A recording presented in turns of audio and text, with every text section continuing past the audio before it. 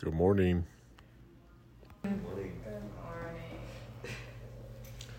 This week, we're feeding the homeless again. We're back on Wednesday, except for spelling bee. And nobody's playing basketball game. Wednesday, women's Bible study. Again, we'll start up again after the first of the year, along with the men's Bible study. We're going to go through the book Radical Prayer by Manny Mill. It's an amazing book. Youth Night, again, will also start up after the first of the year. And then sign up for emails once a week. We send out an email of what's going on, or you can find it on the website. So, with that, let's pray. Dear Father, I just thank you for this day. I thank you for this time to come together to learn more about who you are, about your Son, Jesus, your sacrifice on the cross, about your forgiveness of our sins, about your love, your mercy, your grace, about what salvation means, and how you view that. Just ask that you would guide us through this study, that your words would be spoken, that you would speak to each of our hearts right where we're at. You know what we're going through. You know the desires we each have, the struggles we each have. Just ask you to meet us right where we are. It's in Jesus' mighty, mighty name that I pray all these things. Amen. Amen. So we're going to start off in 2 Timothy chapter 3. We would have been in Romans chapter 15, but we're going to take a detour.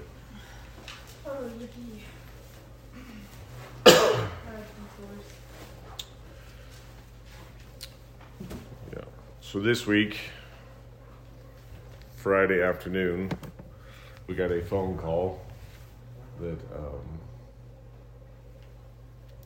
a man in our community took his 5-year-old daughter to Casey Jones Park and shot her in the head, and then turned and shot himself. And that happened right here in our community. And that brings up lots of questions as to why, what happens, how does God view all this, and God does explain it throughout his whole word. And that's what we're going to go through today.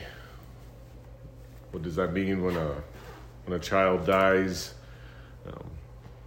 Can there be forgiveness for that kind of sin? If you're ever part of the Catholic Church taught that suicide was the unforgivable sin, but the Bible doesn't back that up. We're going to go through that. And then we're going to go through, where is God in all this? How can this thing happen? And yeah, where is God? And to get to the last question, God is still on the throne. Jesus is still king. He is still ruling and reigning in heaven. And he is still watching over each one of our lives. So, with that, we are going to start in 2 Timothy. 2 Timothy chapter 3, verses 16 and 17. You don't have to go to them. We're just going to go over these two verses fairly quickly. They will be up on the screen. So 2 Timothy chapter 3, verses 16 and 17. All Scripture is inspired by God and is useful to teach us what is true and to make us realize what is wrong in our lives. It corrects us when we are wrong and teaches us to do what is right. God uses it to prepare and equip his people to do every good work. So all Scripture is inspired by God, and God uses it to teach us what is true, to help us realize what is wrong in our life, corrects us, and prepares us to do the good work that God has called us to. So we can use Scripture for how to live our lives, to guide us. But this word all here, many people joke When I look it up in the Greek or in the Hebrew, all means all. Yes, while that is true, there's different contexts to the word all. And some people take this to mean each individual. Each individual sentence in the Bible I can make a doctrine out of. I can determine how God is going to rule and reign or what he's saying here. But I would caution you, I can take you to an area of the Bible that says there is no God. But when I put that into context, the sentence before that says, a fool in his heart says there is no God. So you see, I can't just take all Scripture, each individual sentence, and make a doctrine out of it. This is how you should live your life. But when I take all as in the whole Scripture, and that's what the Bible's saying here, the whole Scripture, from Genesis to Revelation, then I can use that for how do I live my life? How does God govern? What is God's character? And we've been over this quite a few times, that God is a very loving God, that he loves us so much that he sent his one and only Son down to this earth to die for us, that there is no greater love than to lay down one's life for one's friends. And that's what Jesus did for us, that he loves us that much. That's who God is. And that same God is the God in the Old Testament as he is in the New Testament. God's character doesn't change. Who he is doesn't change. God is love, the Bible tells us, and that never changes. While our perspective of that may change, he never changes. So it's important that when we talk about areas or doctrine or how does God govern or how does God view certain things, that we're looking at the whole Scripture. So we're going to do that again today, just as we always do. So when we hear about tragedies, it does spark all kinds of emotions. And our emotions and our feelings are real, but they don't always line up with God's word, right? They don't always line up with who God is. For example, when you hear of a tragedy like this, your mind could go to judging, how could a person do that? I would never do something like that, right? But I would caution you, we've been over this, God says not to judge. Apart from God, there is no limit to the evil any one of us is capable of. So to say that I would never do such a thing would be judging that you're better than that person, that you're on a higher standing, you're closer to God in some way, shape, or form. And I would very much caution you from doing that. That is a very dangerous place to be. And we'll get into more of this. But God tells us not to do certain things for a reason, for our own good mostly, because it's not good for us, and it can lead us down dangerous roads and dangerous paths. And mostly when we're judging others, it is a sin, and sin separates us from God, and it distances us from God. And apart from God, there is far enough apart from God, there is no amount of evil we are not capable of, each and every one of us. So, be careful about comparing yourself with others. To go further into it, this man was involved in a church, in one of the local churches here.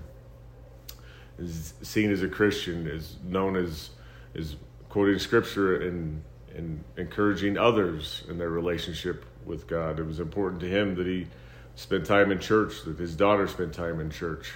So how does that happen? How do you get to this place? This man who is a professing, believing Christian gets to this place where this could happen. And I would tell you that it starts one step at a time, far enough apart from God. It starts with knowing his word but not obeying it. This man had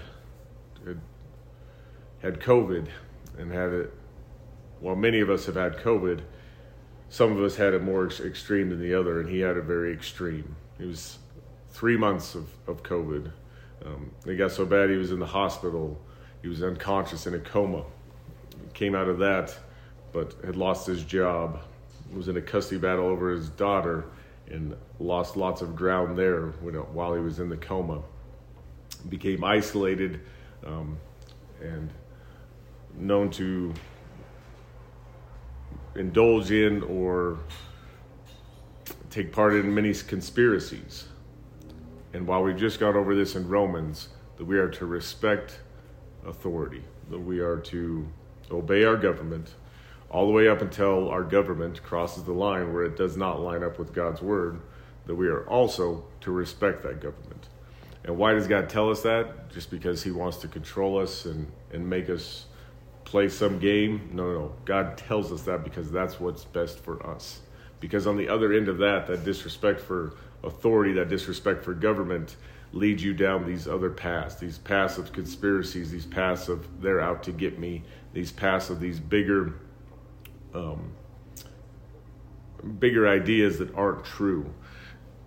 Remember, we're either walking with God or we're walking away from God. We're either walking with God or we're walking with the enemy. There is no in between. There's no neutral ground. There's no I strayed off the path. I'm a good person. It doesn't work that way. God tells us all these things for a reason. And the reason is to keep us safe. The reason is to keep us from hurting others. And that when we choose not to obey God, when we choose to say, no, God, this part of Scripture I don't have to listen to. This part of your word isn't relevant in my life. This part doesn't apply to me. We hurt ourselves and others every single time. So God tells us this isn't just for something to say. God tells it very importantly, and we should take all of his words seriously and obey them. Remember, far enough apart from God, there is no limit to the amount of sin we are capable of. So, when we're going to look at this, we're going to look at the whole Scripture, all of it, from Genesis to Revelation. We won't be able to cover it all today, but we are going to start in John chapter 3. And we're going to go through quite a few verses here. And this is important. This is what is our faith based on? What's the foundation of our faith? And the foundation of our faith is summed up right here. This is while Jesus was alive. A man, a Pharisee, a religious leader, came to him one night and wanted to know more about him. And he came to him at night because he didn't want the other religious leaders to know that he had come and sought out Jesus' counsel, because these religious leaders were supposed to be the top of the top, the smartest. They didn't need anyone to advise them. They already knew it all. But obviously this man saw something in Jesus and didn't understand and saw that there was something more. So secretly at night, he goes and sees Jesus and begins to ask him questions. And Jesus speaks to him very plainly, though he doesn't understand it. So we'll read through that. John chapter 3, starting here in verse 1. There was a man named Nicodemus, a Jewish religious leader who was a Pharisee. After dark one evening, he came to speak with Jesus. Rabbi, he said, we all know that God has sent you to teach us. Your miraculous signs are evidence that God is with you. Jesus replied, I tell you the truth. Unless you are born again, you cannot see the kingdom of God. What do you mean? Exclaimed Nicodemus. How can an old man go back into his mother's womb and be born again?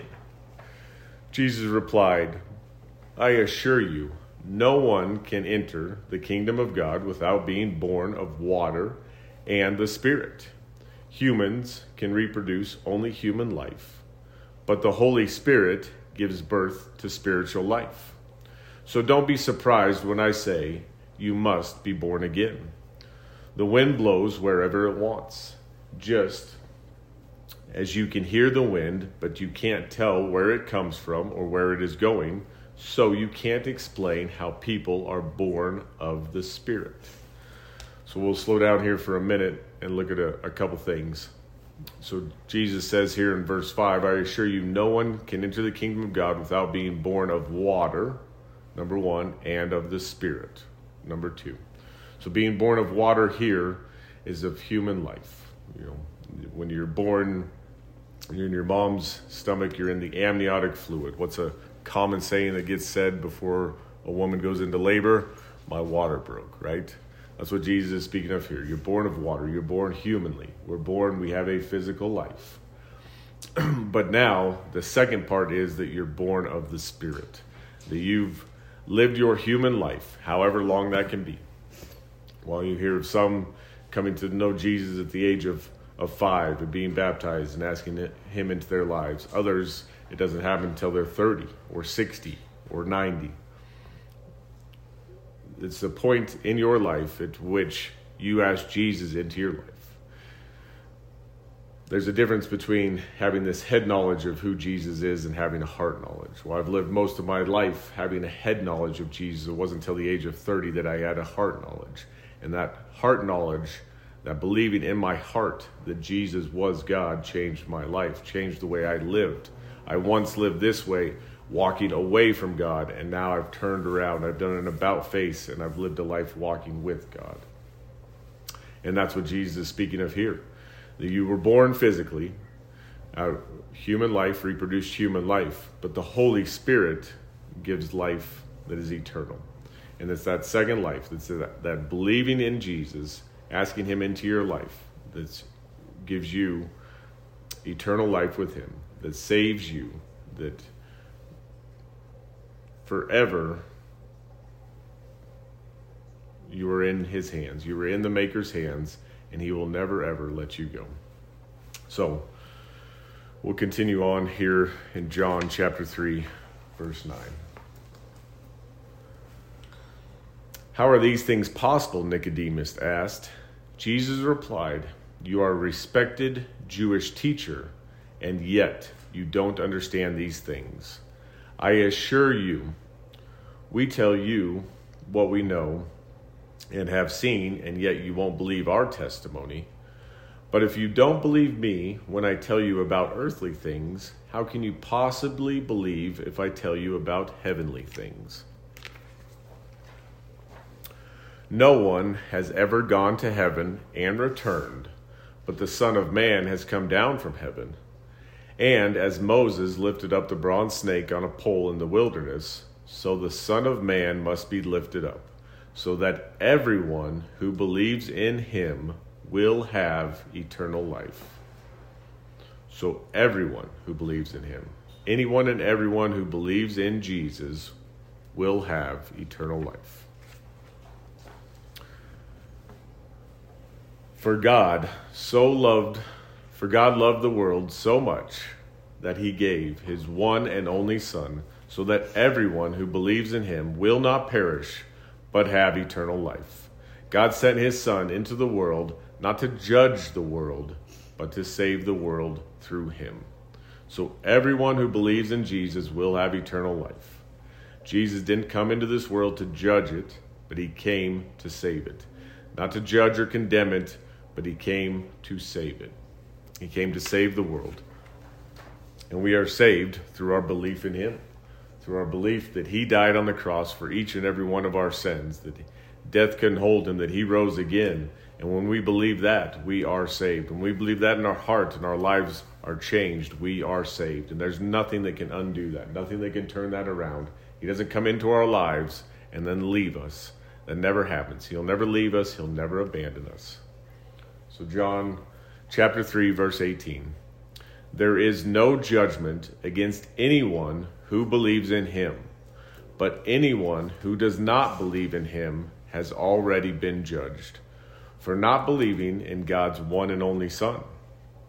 So the only judgment that takes place is not believing in God's one and only Son. That's it. That's the only judgment to take place.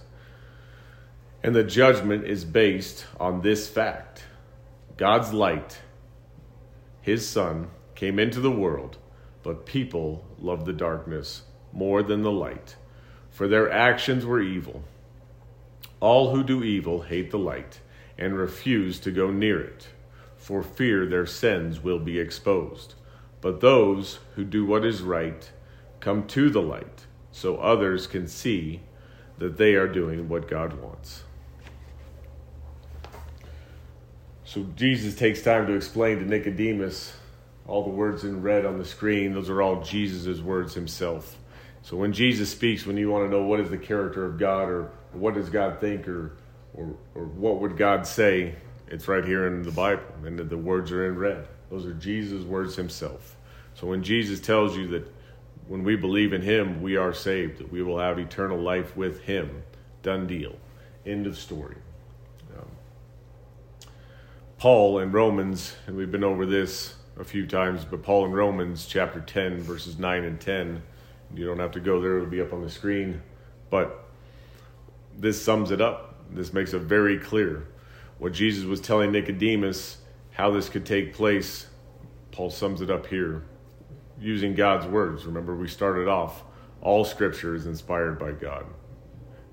While men, like Paul, may have wrote it down, God is the one that told them what to write down. God's the one that leaded them and guided them through it all. So, Romans chapter 10, verses 9 and 10. If you confess with your mouth that Jesus is Lord and believe in your heart that God raised him from the dead, you will be saved. For it is by believing in your heart that you are made right with God, and it is by confessing with your mouth that you are saved. So this is a two-step process, believing in your heart and confessing with your mouth. Like I told you earlier, I believed in my head that Jesus was God, that there was the Father, the Son, and the Holy Spirit. I believed all of that, but it didn't change the way I lived. Having a head knowledge is not enough. It has to sink into your heart. It has to change the way you live. It has to give you a desire to live for him greater than the desire to live in this world. And while that you may wrestle with that all throughout your life, just as Paul did, we've read through that, how Paul struggled with sin all throughout his life. Doesn't mean you're a bad person or a bad Christian. It just means that you're in the battle, that you're in the midst of it, and that the enemy, while he can't kill you or destroy you or take away your salvation or your eternal life, the enemy can make you ineffective. The enemy can make you no longer a light for Jesus. The enemy can make you a bad witness. The enemy can get you out of position, not doing the things that God has called you to do, but over here distracted with some worldly things. And that's what the enemy seeks to do. Kill, steal, and destroy. That's what the enemy is after. The enemy wants to remove us, remove our relationship, our fellowship with God, wants to separate us from God. And the best way for the enemy to separate us from God is in sin, to get in and live in sin. We went over the story of the man who was hired to curse the nation of Israel, and he wouldn't curse him. He couldn't curse him. God wouldn't allow it. The words wouldn't come out of his mouth.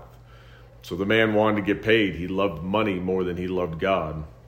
And so he told the king, well, while I can't curse them, I can tell you how to separate them from God.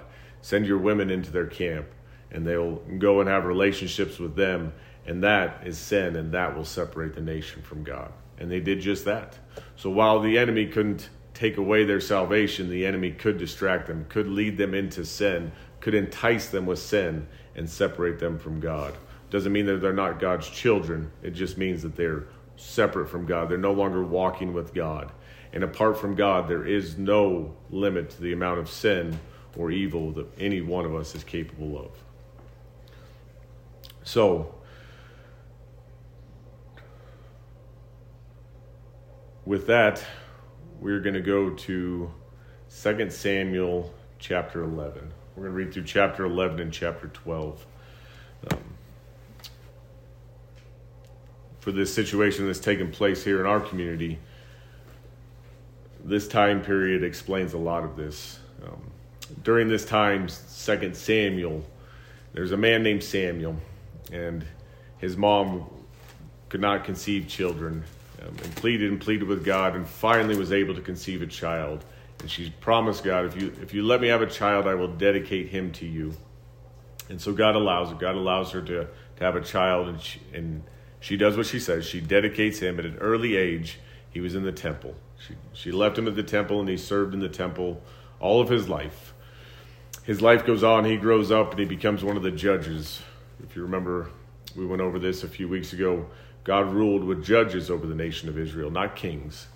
God was their king. Jesus was their king. And the judges would bring matters before God, and God would help those judges discern right from wrong and lead the nation in that way. And that was the intent. That was God's original plan of how this government should take place over the nation of Israel, that he would be their king, that the judges would come to God with differences and matters of dispute, and God would lead and guide them to lead and guide the nation. And then at the end of Samuel's life, the people didn't want a judge anymore. They were concerned that Samuel's sons would be the next judges. They were looking at the here and now, what was in front of them, and not the bigger picture, what God had planned. So they wanted a king. Over and over again, they wanted a king. And God gave them the desires of their hearts, but warned them, a king's not what you want. A king is going to take everything you have. A king is going to tax you heavily. A king is going to place great burdens on you. But regardless, they wanted a king. So God gave them Saul. And we can see where Saul starts off his life as a man wanting to please God, serving God, following God. But Saul is enticed by power and many other things, and he begins to drift away from God. He begins to distance himself from God by disobeying God on multiple times, by dabbling in things that he shouldn't dabble in. And we're going to read through that. And so after King Saul, God raised up King David. And actually, God raised up King David long before Saul ever died, and anointed David. But David would be the next king. And David was known as a great king, a man after God's own heart. This is the same David that fought Goliath. This is the David and Goliath David. Goes on to be King David. The Bible will refer to him as a man after God's own heart, but also as David, the king of Israel, known as the king forever. That's how highly regarded he is in God's word.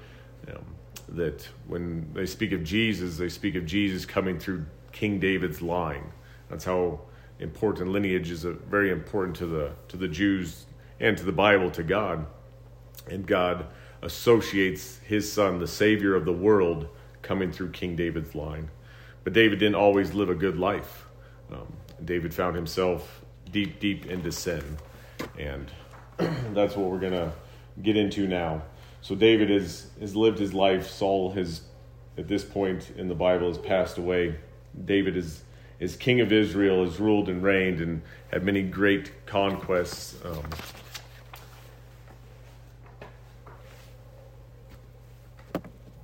And now has found himself at a point where he's no longer following the things that he should. He's allowed himself to sit idly with too much time on his hands, too much time to think, when he should have been out with the other men in battle, when that's what the other kings would do. During this time of the season, this time of the year, they would be out in battle with their men. David chose to stay home, stay with idle time in his life, lots of time to think, not walking with God, but beginning to fall into sin and separate himself from God slowly, over time. And that separation, even this David, this man after God's own heart, this great king of Israel, all that he did, all that he was a part of, even this man was able to find himself at a great distance from God, far from who God had called him to be and who he once was. And that's what we're going to pick up here in 2 Samuel chapter 11. We're going to read through chapter 11 and chapter 12.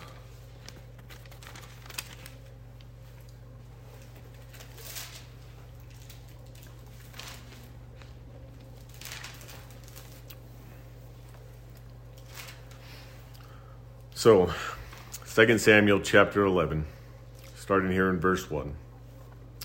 In the spring of the year, when kings normally went out to war, David sent Joab and the Israelite army to fight the Amorites. They destroyed the Amorite army and laid siege on the city of Rahab. However, David stayed behind in Jerusalem.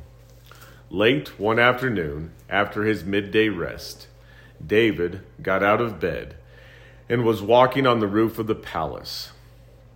So David has stayed behind. He's living this life that he doesn't, his job, his purpose as king, his duties, he's kind of left behind. He's left that to someone else, and now he's at the palace. And I think this is very important.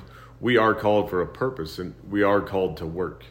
We're not called to sit around, to take naps during the day. While rest is okay, it's not what we're called for. And when that becomes your regular routine, you're opening yourselves up to evil desires and temptations that wouldn't normally be there. That wouldn't normally be there when your life is filled with plan and purpose. When you get out of bed every day because you have to go to work, because you have a plan and purpose at work, because you have tasks and orders and things to do, that your life is filled with obligations at work as well as obligations at home, whether that's with children or with a house, with household chores, with animals, with whatever that is. Our lives shouldn't be day after day, end after end, no purpose, lazy, laying around. It breeds all kinds of areas for the enemy to distract us, to deceive us, to manipulate us, and to enter sin into our lives. And so I think that's important here. And I think it's important why God brings us up here in the beginning of chapter 11. So I'll continue on here in verse 2. Late one afternoon, after his midday rest, David got out of bed and was walking on the roof of the palace. He looked over the city and noticed a woman of unusual beauty taking a bath. He sent someone out to find who she was, and he was told, "She is Bathsheba, the daughter of Eliam, and the wife of Uriah the Hittite." So this should have been a huge red flag to David. Uriah the Hittite was one of David's mighty men. David had served with him, fought battles with him. David knew who this man was, and now was told that this woman that he saw bathing was his wife. Now the reason she's out on the rooftop is that was how it worked in those days. Your baths were on the rooftop, and that the sun would heat up the water, and not completely unusual, I would say, but where David's look and glances and longing became sinful, and now he's further into that sin. He's inquiring about her, and then we'll continue on here in verse 4. Then David sent messengers to get her, and she came to the palace. He slept with her. She had just completed her purification rite after her menstrual period. She had returned home. Later, when Bathsheba discovered she was pregnant, she sent a message saying, "I am pregnant." Then David sent word to Joab, "Send me Uriah the Hittite." So Joab sent him to David. When Uriah arrived, David asked him how Joab and the army were getting along, how the war was progressing. Then he told Uriah, "Go on home and relax." David even sent a gift to Uriah after he had left the palace. But Uriah did not go home. He slept that night at the palace entrance with the king's palace guards. When David heard that Uriah had not gone home, he summoned him and asked, "What's the matter? Why didn't you go home last night after being away for so long?" Uriah replied, "The ark and the armies of Israel and Judah are living in tents, and Joab and my master's men are camping in open fields. How could I go home to wine and dine and sleep with my wife? I swear I would never do such a thing." So this man Uriah is an honorable man while the men of Israel are out sleeping in tents and fighting. He says, "It's not right for me to be at home, for me to go home and enjoy the comforts of home, a home-cooked meal, wine, the company of my wife. I'll do no such thing. I'll sleep outside still, even here at the palace, away from the comforts, while my men are not being comforted either, while those that I serve with are not being comforted either." So this man, Uriah, is a very honorable man. So we'll continue on verse 12. "Well, stay here today," David told him, "and tomorrow you may return to the army." So Uriah stayed in Jerusalem that day and the next. Then David invited him to dinner and got him drunk. But even then, he couldn't get Uriah to go home to his wife. Again, he slept at the palace entrance with the king's palace guards. So the next morning, David wrote a letter to Joab and gave it to Uriah to deliver. So Uriah is going to deliver this letter. The letter instructed Joab, "Station Uriah in the front lines where the battle is the fiercest. Then pull back so that he will be killed." So Joab assigned Uriah to a spot close to the city wall where he knew the enemy's strongest men were fighting. And when the enemy soldiers came out of the city to fight, Uriah the Hittite was killed, along with several other Israelite soldiers. Then Joab sent a battle report to David. He told his messenger, report all the news of the battle to the king. But he might get angry and ask, why did the troops get so close to the city? Didn't they know they would be shooting from the walls? Wasn't Abimelech, son of Gideon, killed at Thebes by a woman who threw a millstone down on him from the wall? Why would you get so close to the wall?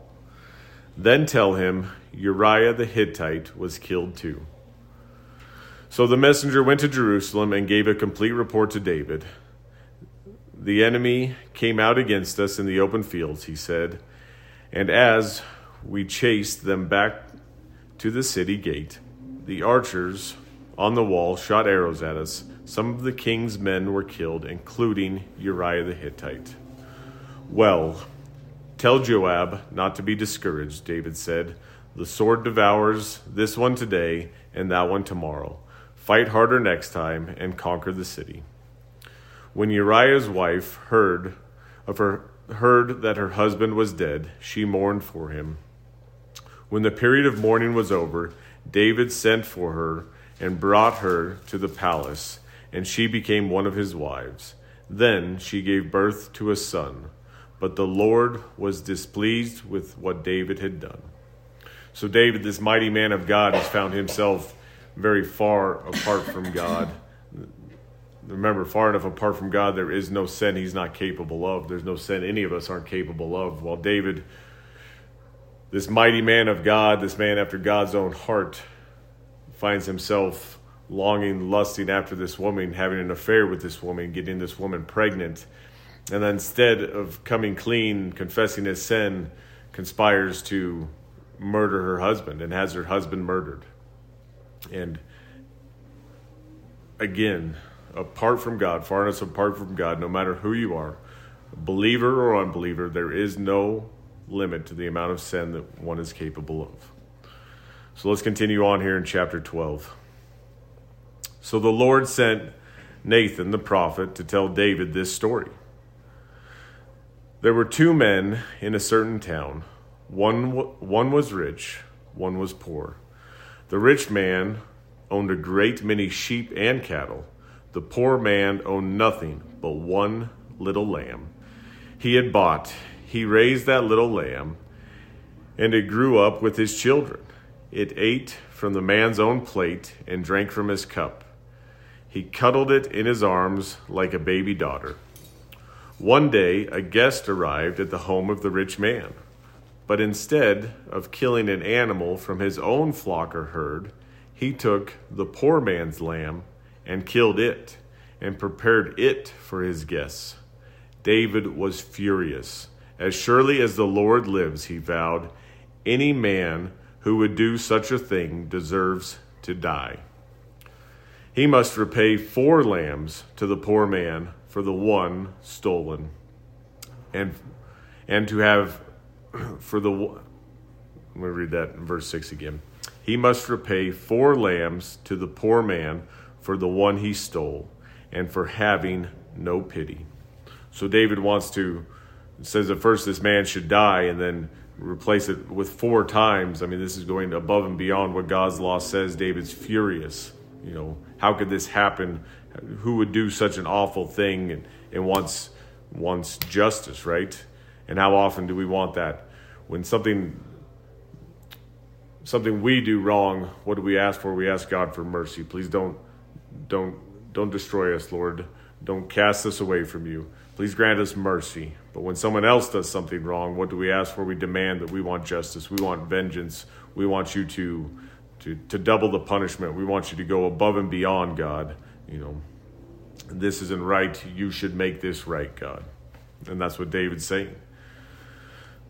So then we'll continue on here in verse 7. Then Nathan said to David, you are that man. The Lord the God of Israel says, I anointed you king of Israel and saved you from the power of Saul.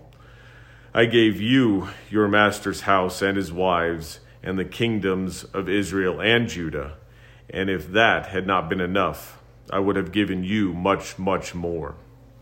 Why then have you despised the word of the Lord and done this horrible deed? For you have murdered Uriah the Hittite with the sword of the Amorites and stole his wife. From this time on, your family will live by the sword, because you have despised me by taking Uriah's wife to be your own. This is what the Lord says. Because of what you have done, I will cause your own household to rebel against you. I will give your wives to another man before your very eyes, and he will go to bed with them in public view. You did it secretly, but I will make this happen to you openly in the sight of all Israel. So God is very displeased with David, and while people may want justice and want vengeance, God is going to discipline David in the way that he sees fit. That God is going to chasten him just as God would any of his other children. When you become a child of God and you fall into sin, yes, God will chasten you.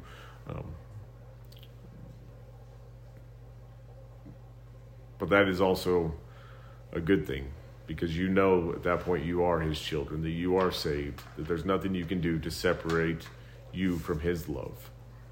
Even when you fall into great, grotesque, awful sins, there's still nothing you can do to separate yourself from God's love.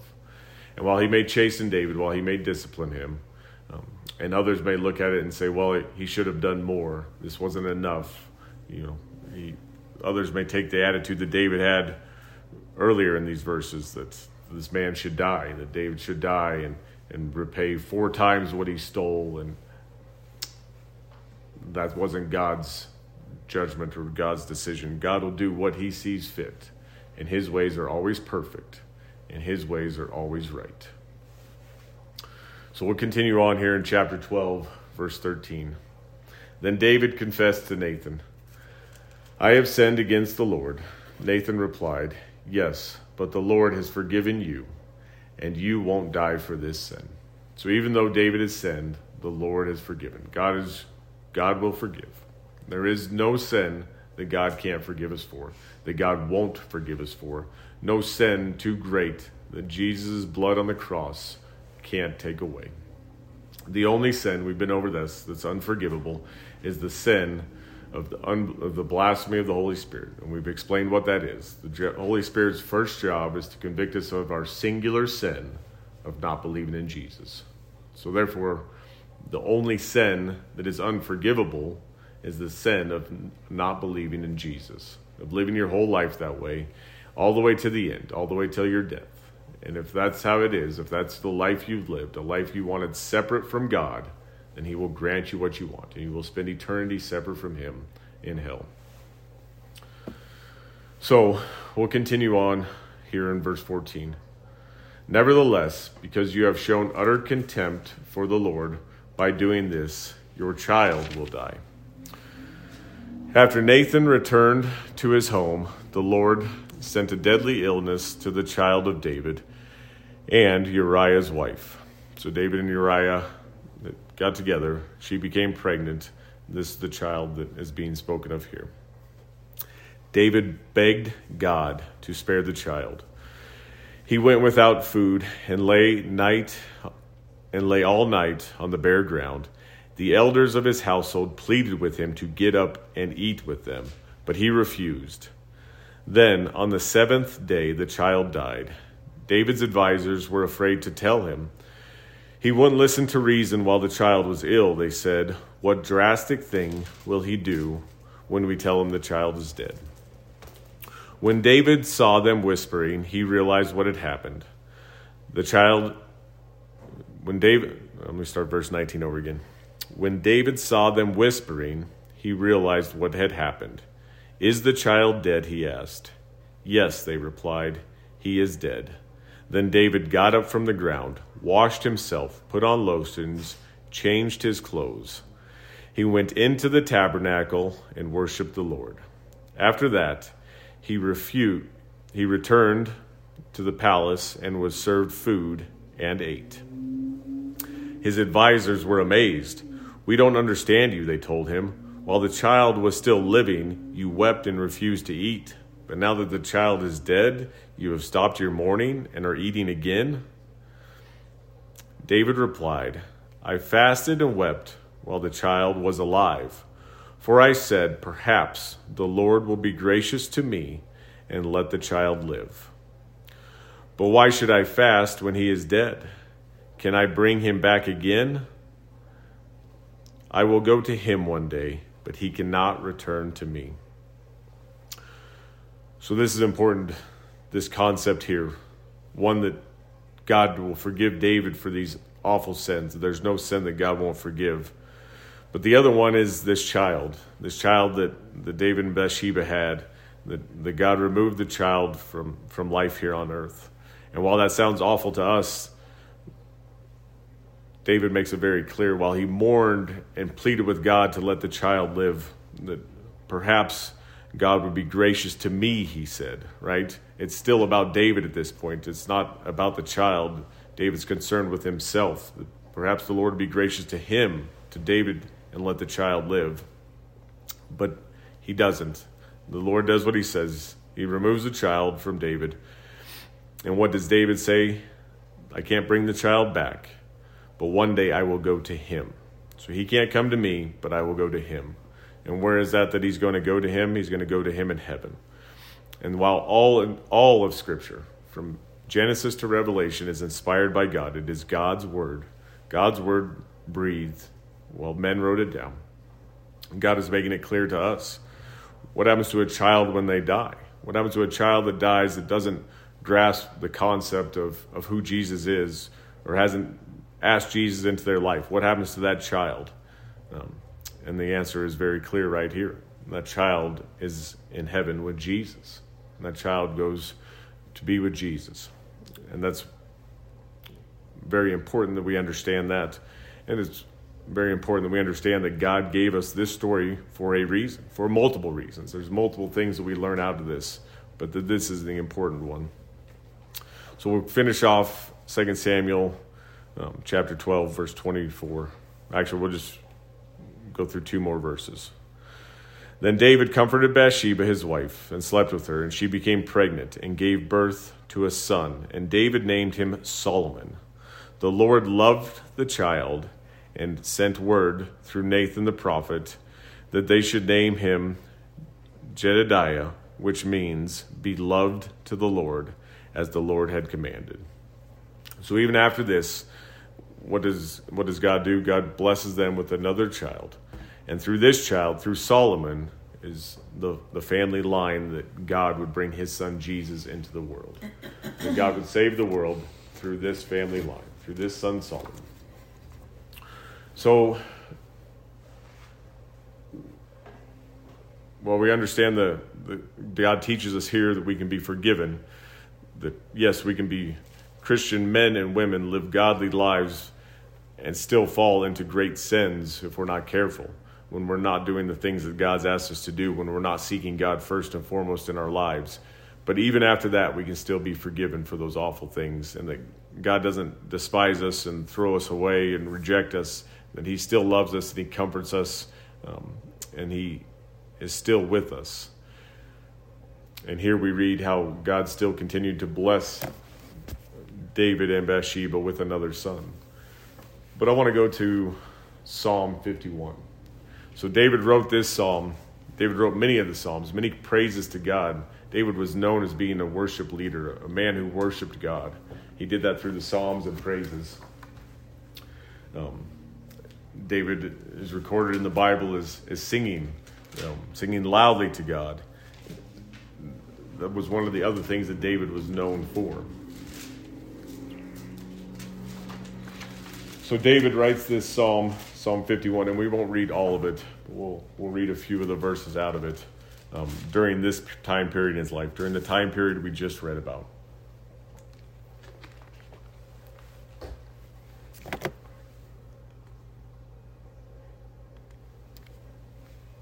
So Psalm 51, we'll go 1 through 3 here. For the choir director, a psalm of David regarding the time Nathan the prophet came to him after David had committed adultery with Bathsheba. Have mercy on me, O God, because of your unfailing love, because of your great compassion. Blot out the stain of my sins. Wash me clean from my guilt. Purify me from my sin. For I recognized my rebellion. It haunts me day and night. So when God forgives, he removes it from our record. He doesn't hold it over our heads. He washes us clean. He doesn't bring it up again. When we read about David in the New Testament, we don't read about this. We read about him being a man after God's own heart, right? That's how God forgives. He removes it from our record, and the same here. He removes it from David's record. He doesn't bring it up again. He doesn't hold it over David's head. He loves David, that he loved his son Solomon. So we'll continue. We'll jump down a few verses, though, to verse 10. So Psalm 51, verse 10. Create in me a clean heart, O God. Renew a loyal spirit within me. Do not banish me from your presence, and do not take your Holy Spirit from me. Restore to me the joy of your salvation. That's an important one, and we'll come back to it. And make me willing to obey you. Then I will teach your ways to rebels, and they will return to you. Forgive me for shedding blood, O God who saves. Then I will joyfully sing of your forgiveness. So David is asking God to forgive him for shedding blood, for committing these awful sins, to remove it from his record. David's asking if God can find in his heart to forgive him, that David will go on and teach others who are in sin the ways of God, how gracious and merciful he is. And I tell you that that's what God is after. Well, God's not after the perfect heart. God is after a heart that is after him. God is concerned with what our hearts do. And here David shows a heart of repentance, a heart of, I'm sorry, not that I got caught, not that I caused trouble for other people. I'm sorry that I sinned against you, God. I'm sorry that I hurt you, God, and I don't want to do that again. And David would repent from his sin. He would do a 180. He would turn back around and begin walking with God. But an important part here is in verse 12. And it's, restore to me the joy of your salvation, God. Not restore to me your salvation, God, because David never lost his salvation. But restore to him the joy of it. David lost his joy in his salvation in the midst of all his sin, in the midst of his separation from God. He lost the joy of it, but he never lost his salvation. And that's a very important part. This salvation, this Jesus coming into your life, he doesn't leave you or abandon you when you screw up, even when you screw up very large ways, when you make big mistakes, when you find yourself in grotesque, awful sins. God doesn't leave you still. He doesn't leave you where you are. He still loves you. He still is for you. He still sent his son to die for those awful, grotesque sins. That Jesus Christ took the penalty of those sins on the cross. That he is the only one that can remove those sins from your record because of his sacrifice on the cross. Those sins, while are awful and all sin has a penalty, Jesus paid those penalties for us. And there's no way that we can ever repay him. The closest we can ever come to that is to live our lives out for him, to live the rest of our lives serving him, a life doing what he's called us to do, following him when it's not easy, because because Jesus did what wasn't easy also. He went to the cross for each one of us. So I do want to go to 1 Timothy chapter 2, verses 1. We're going to go over a few verses here in 1 Timothy. And then we're going to look quickly at Saul and his life, a few verses in his life. So 1 Timothy chapter 2, we're probably going to go verse 1 through 6. I urge you, first of all, to pray for all people. Ask God to help them, Intercede on their behalf. Give thanks for them. Pray this way for kings and all who are in authority, so that we can live peaceful and quiet lives marked with godliness and dignity. This is good and pleases God, our Savior. This is what pleases Jesus. Pray for all people. Intercede for them on their behalf. Give thanks for them. Pray for the kings and rulers, all of them, all who are in authority. That's what pleases God. So when we're wondering, what do we do in this life? This is it right here. Continue on here in verse 4.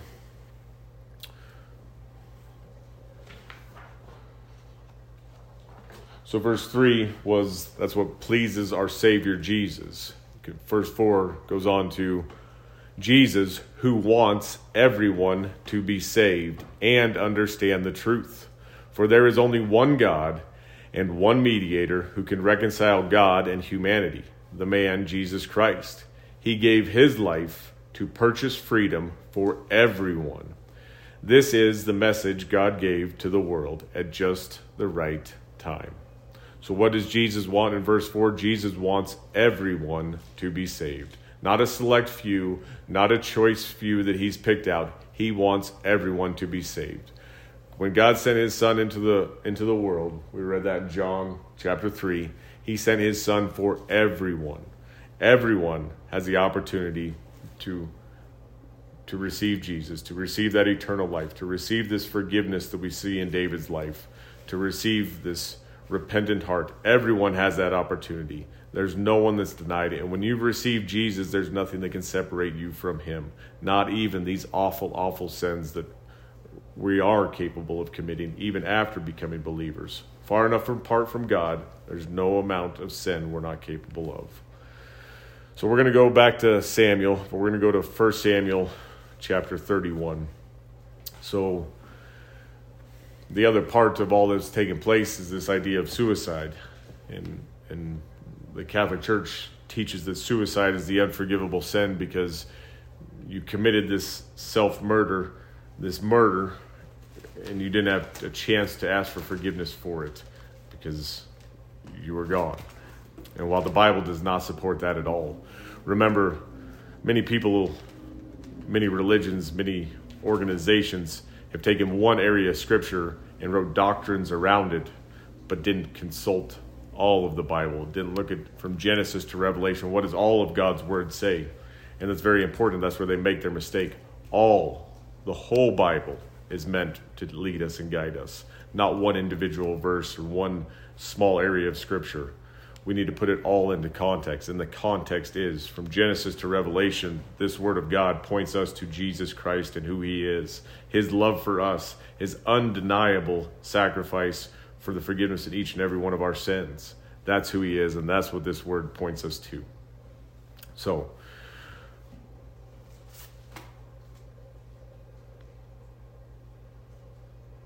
this idea of suicide is something that is very common in our society, and probably has been for a long time, but is more so now with social media. It's more talked about. More news reports come out of hurting others and then hurting yourself, then killing yourself, and it is something that the people struggle with. That I would say everyone struggles with this thought of self-harm. Maybe not to the point of suicide, but I would encourage each and every person who has those thoughts to reach out to someone you love, someone you know, someone you can trust, and talk to them about that. Reach out to someone. If you don't have that someone, reach out to the suicide hotline. Reach out to your local police department. Reach out to someone. There are many people out there who are listening, who want to hear, who want to help you. And I would not encourage you, don't believe the lies of the enemy. Satan wants to kill, steal, and destroy, and Satan wants to accuse you that this is the only way out, when that is not the case. That's not true. Very rarely is this the only way out. There are many, many solutions that God can bring to the table. Don't believe the lies of Satan that say this is the only way out, this is the only way you can handle this. So, with that in mind, we're going to look at Saul's life. King Saul, his life ends with him killing himself. And we're going to look at that and how does God view that. So just a few more verses here. So we're going to be in 1 Samuel chapter 31, starting here in verse 1. So at this point in Saul's life, he is far apart from God. He's been king of Israel for 40 years now, and he's disobeyed God over and over again, refused to repent, and has now found himself surrounded by the Philistines. And this is the end for Saul in his reign. So 1 Samuel chapter 31, starting here in verse 1. Now the Philistines attacked Israel, and the men of Israel fled before them. Many were slaughtered on the slopes of Mount Gilboa. The Philistines closed in on Saul and his sons, and they killed three of his sons, Jonathan, Abinadab, and Malchishua. The fighting grew fierce around Saul, and the Philistine archers caught up with him and wounded him severely. Saul groaned to his armor-bearer, "Take your sword and kill me before these pagan Philistines come to run me through and taunt and torture me." But the armor-bearer was afraid and would not do it. So Saul took his own sword and fell on it. When the armor-bearer realized that Saul was dead, he fell on his sword and died beside the king.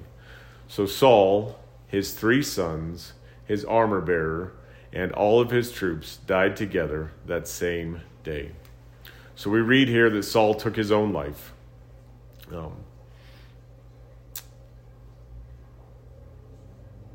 Well, suicide is the murder of yourself. It's never okay. It's never condoned by God. It's never acceptable. But it is also not unforgivable. So to get a better understanding of this, we're going to have to go back to 1 Samuel chapter 28. So we'll go back a few chapters. So this 1 Samuel chapter 31, we read the attack of the Philistines. Chapter 28 is what took place the day before. And what took place the day before was Saul went and found a medium, someone who could conjure up the dead. And this is a real thing. God's word makes it clear not to do this. We're not to do it for a reason that's not good for us. But God, conjuring up the dead is something that can happen.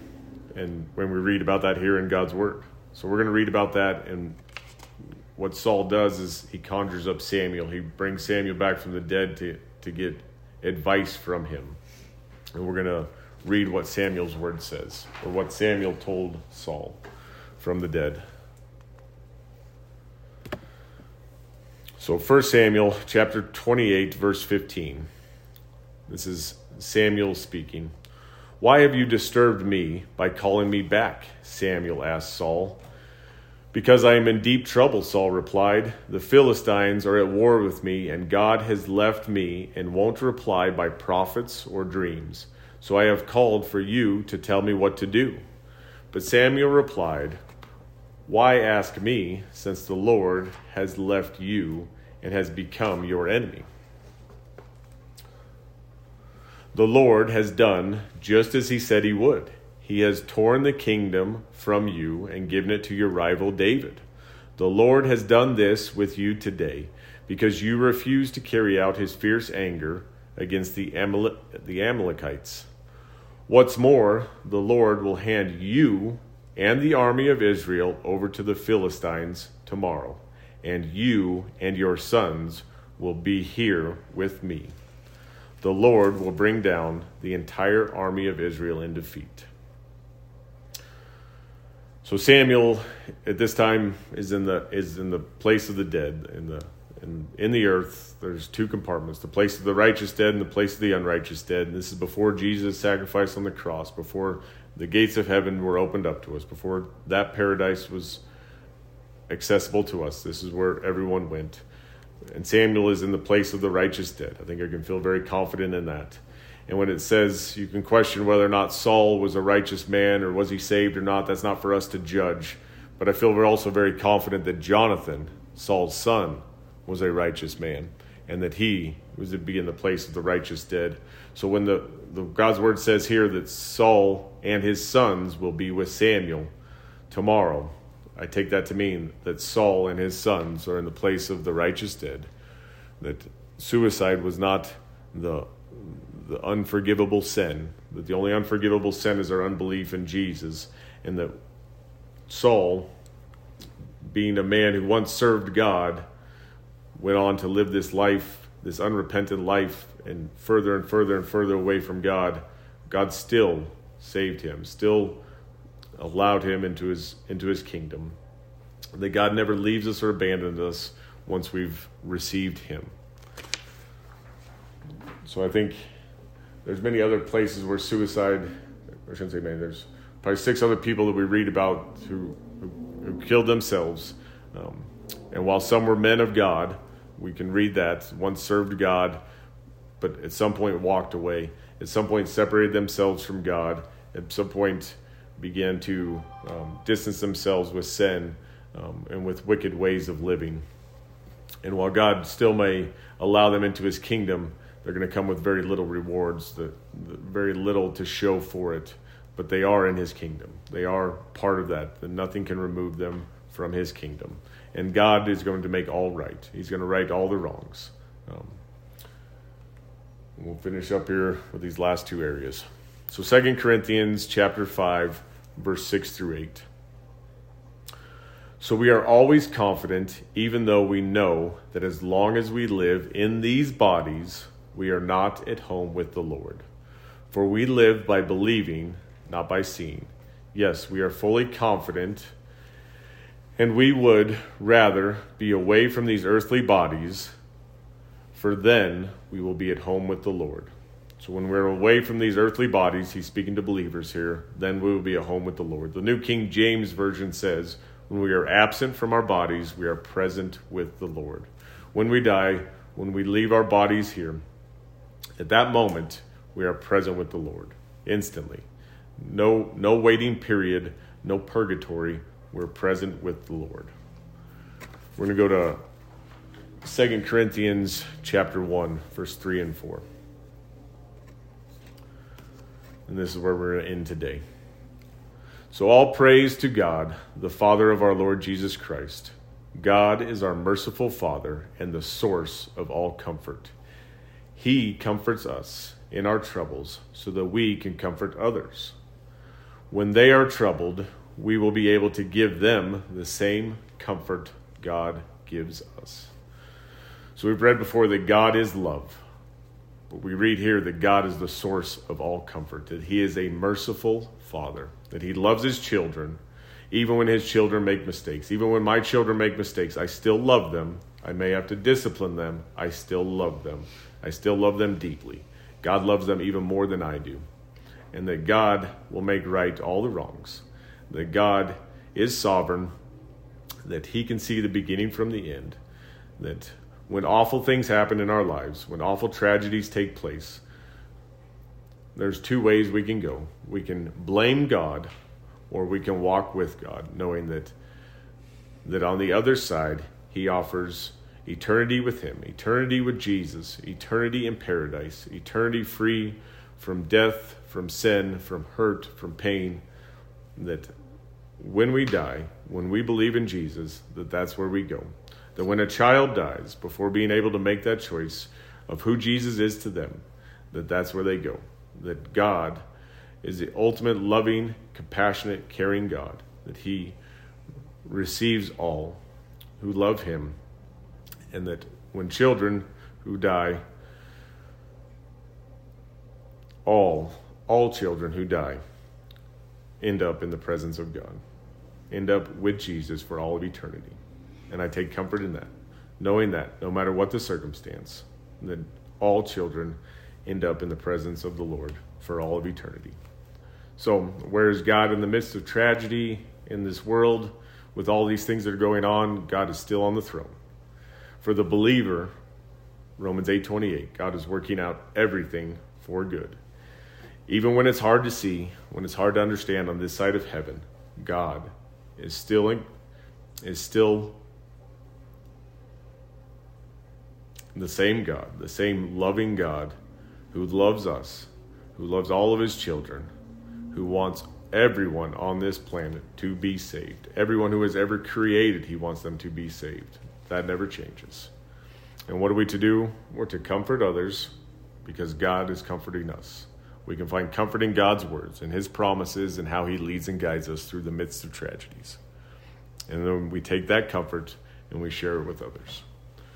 So, with that, that's where we end today.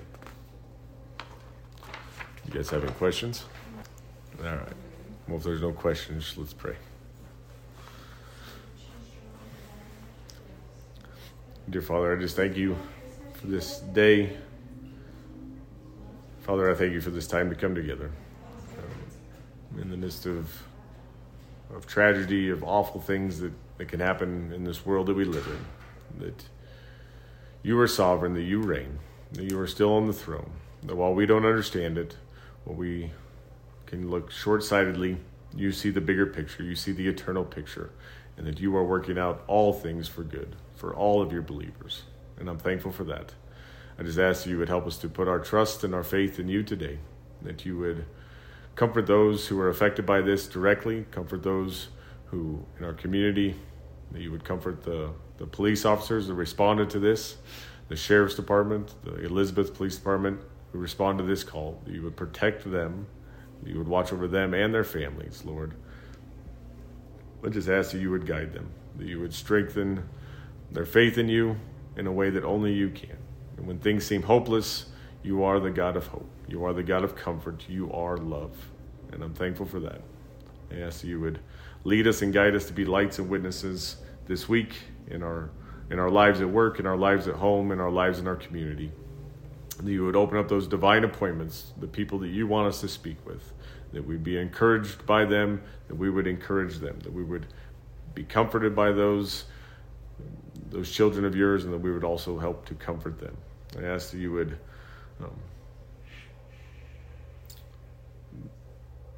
watch over all of us, that you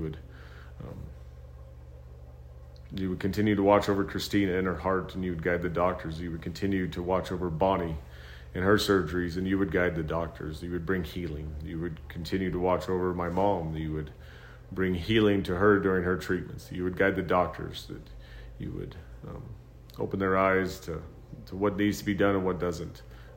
You would guide them through that. And bring healing to Joey's knees.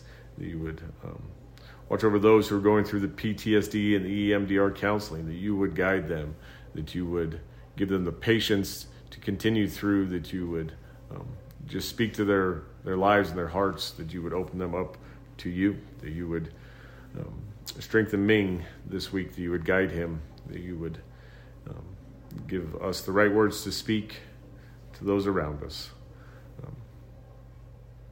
I thank you for who you are. I thank you for your love, your mercy, your grace. And most of all, Jesus, I thank you for your sacrifice on the cross, for the forgiveness of each and every one of our sins. No matter what it is, there's no sin too great that your love can't take away. I'm thankful for that. It's in Jesus' mighty name I pray all these things. Amen.